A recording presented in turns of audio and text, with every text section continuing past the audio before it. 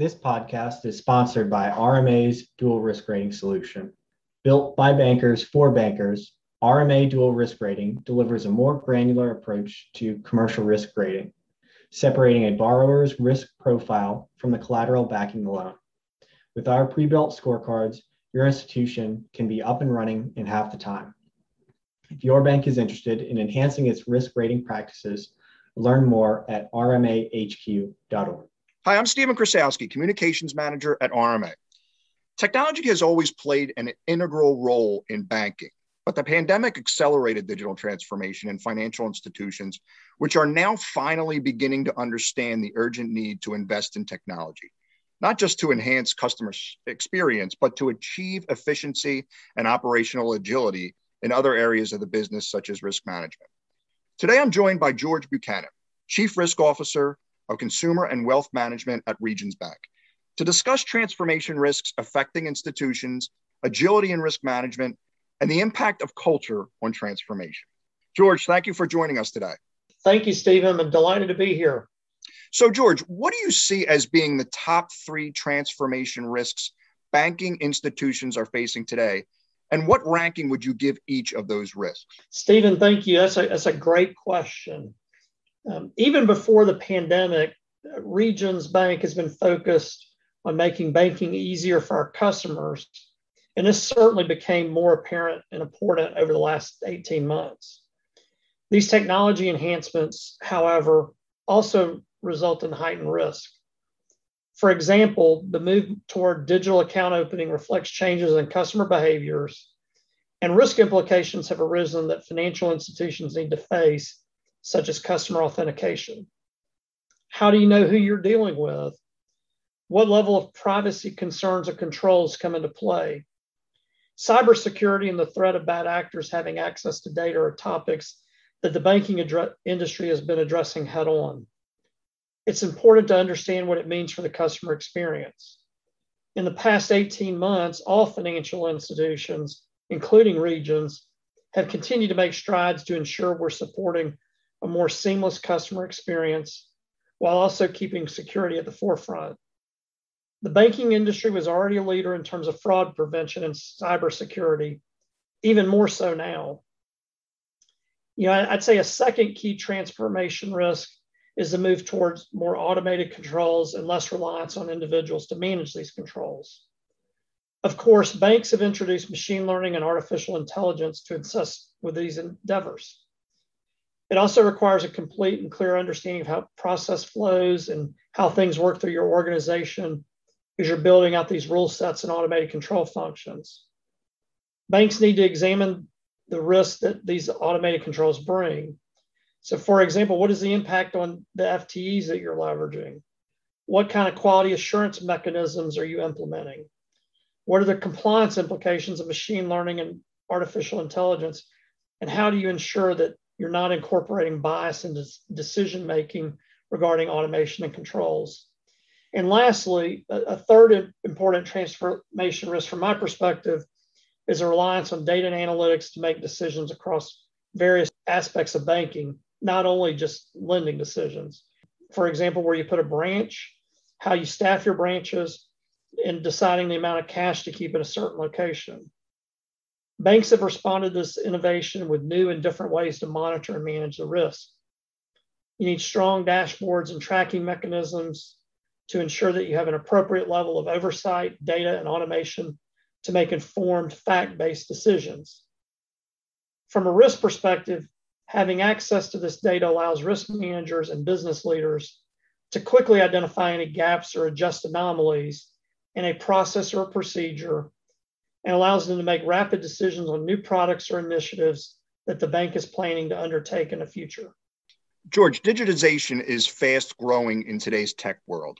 What is the top concern for your institution and the banking industry in general as it embraces this transformation? Yes, Stephen, I think that's a great question. And I'm going to tie it back to one of my previous answers. And I think the largest concern as we move forward in this transformation is authenticating your customer.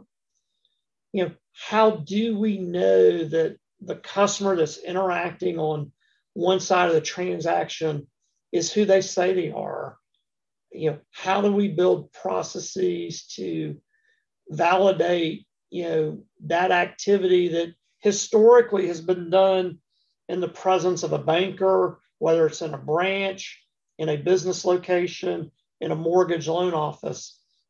So we really have to think through, how we validate those customers and build processes and procedures that number one, help with that, but also give us the ability to go back and test those activities to ensure that the efforts that we're undertaking within our organizations have proven to be as effective as we expected. George, what are some heightened risks as the world moves toward a more virtual and hybrid environment? Yeah, Stephen, this is another really great question here. The issues that we've all dealt with over the last 18 months have certainly been a game changer for financial institutions. A new and heightened risk has been ensuring our culture, risk culture, credit culture, and overall workplace culture is not impacted by more employees working remotely. This requires more active management by leaders and managers across the organization. You need to ensure that while having adopted an operating model prior to the pandemic, you don't lose the culture of your organization. As we know, all financial institutions have their own culture that has been built over the years. So as we move to a more remote or hybrid working environment, it's important that companies maintain the culture you built, whether that's by bringing employees back in the office periodically or establishing new protocols with the various types of virtual technologies we have in place today, or frankly, both. Finally, how you interact with your customers may change as well. So it's important to think about areas such as commercial, private wealth, or consumer, and how you're adopting customer meetings with clients that have historically always been in the office, and how this may change interactions by your forward-facing bankers as well. George, how important is agility in risk management today, and what is the result if you don't adopt agile processes? I think the ability to be agile is probably one of the most important characteristics that risk managers need to be embracing today, Stephen. I'll speak a little bit about some of the things we've done at Regions, and while we think agile risk management is here to stay, we've embraced agile processes for new initiatives across the company, and certainly in areas such as digital, as we talked about earlier. And not only is that important for the businesses and the technology teams to embrace that activity, but our risk management framework has to embrace agile capabilities as well. And the way we've done that at Regions, and I'm sure many of our peers that are listening to this today, they're getting their risk teams involved much earlier in the development stage of a product or a service that's being introduced. And we've chosen to assign point people from our second line risk teams to regularly interact with the business on those activities, so that they have a crystal clear understanding of strategies, the aspirations of the business as they're building those out. But we've also, that also causes our risk folks to have a more holistic viewpoint of the risk. And so when we get someone involved in a project from an agile perspective, they need to understand not only their risk area of expertise, but also the other risk disciplines that are out there. And so that really allows for more expedient decision-making, more efficient, interaction from a risk standpoint, and ultimately a more effective analysis of those activities by embracing folks and bringing them earlier.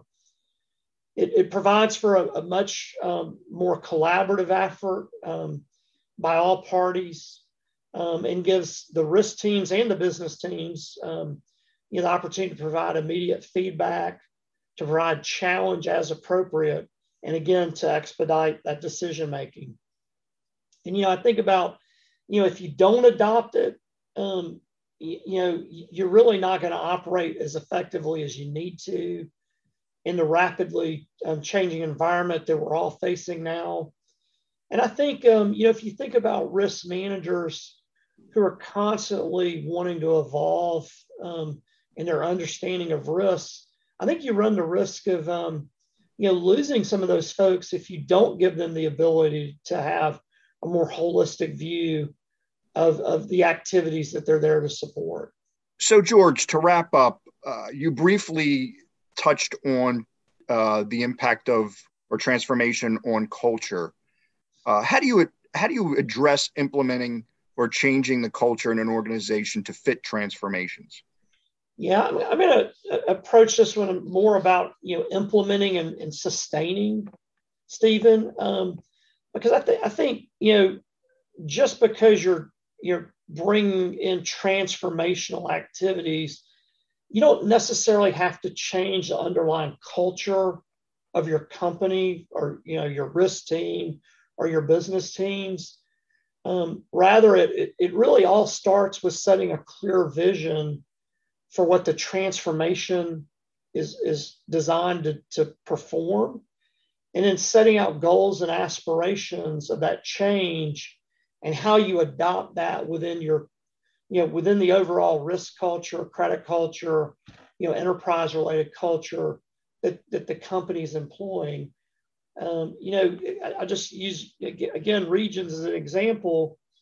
When we introduce a new product or service, we really want to do that within our overall risk framework, our risk appetite, the foundational risk elements that have been in place within our company for a long time. And that really starts with kind of the mindset that everyone owns the risk across the organization. And so it's not so much about changing that culture, it's how you adopt the transformations to fit within that culture. I don't know if that makes sense, but that's really how I think about it. And I think most companies would tell you that as well, Stephen. George, thanks so much. Very informative discussion. Thank you again for joining us. Glad to be here. And thanks for everything that RMA is doing on behalf of all the financial institutions. I mean, as we're dealing with this, heightened transformation we've all been going through over the last 18 months or so.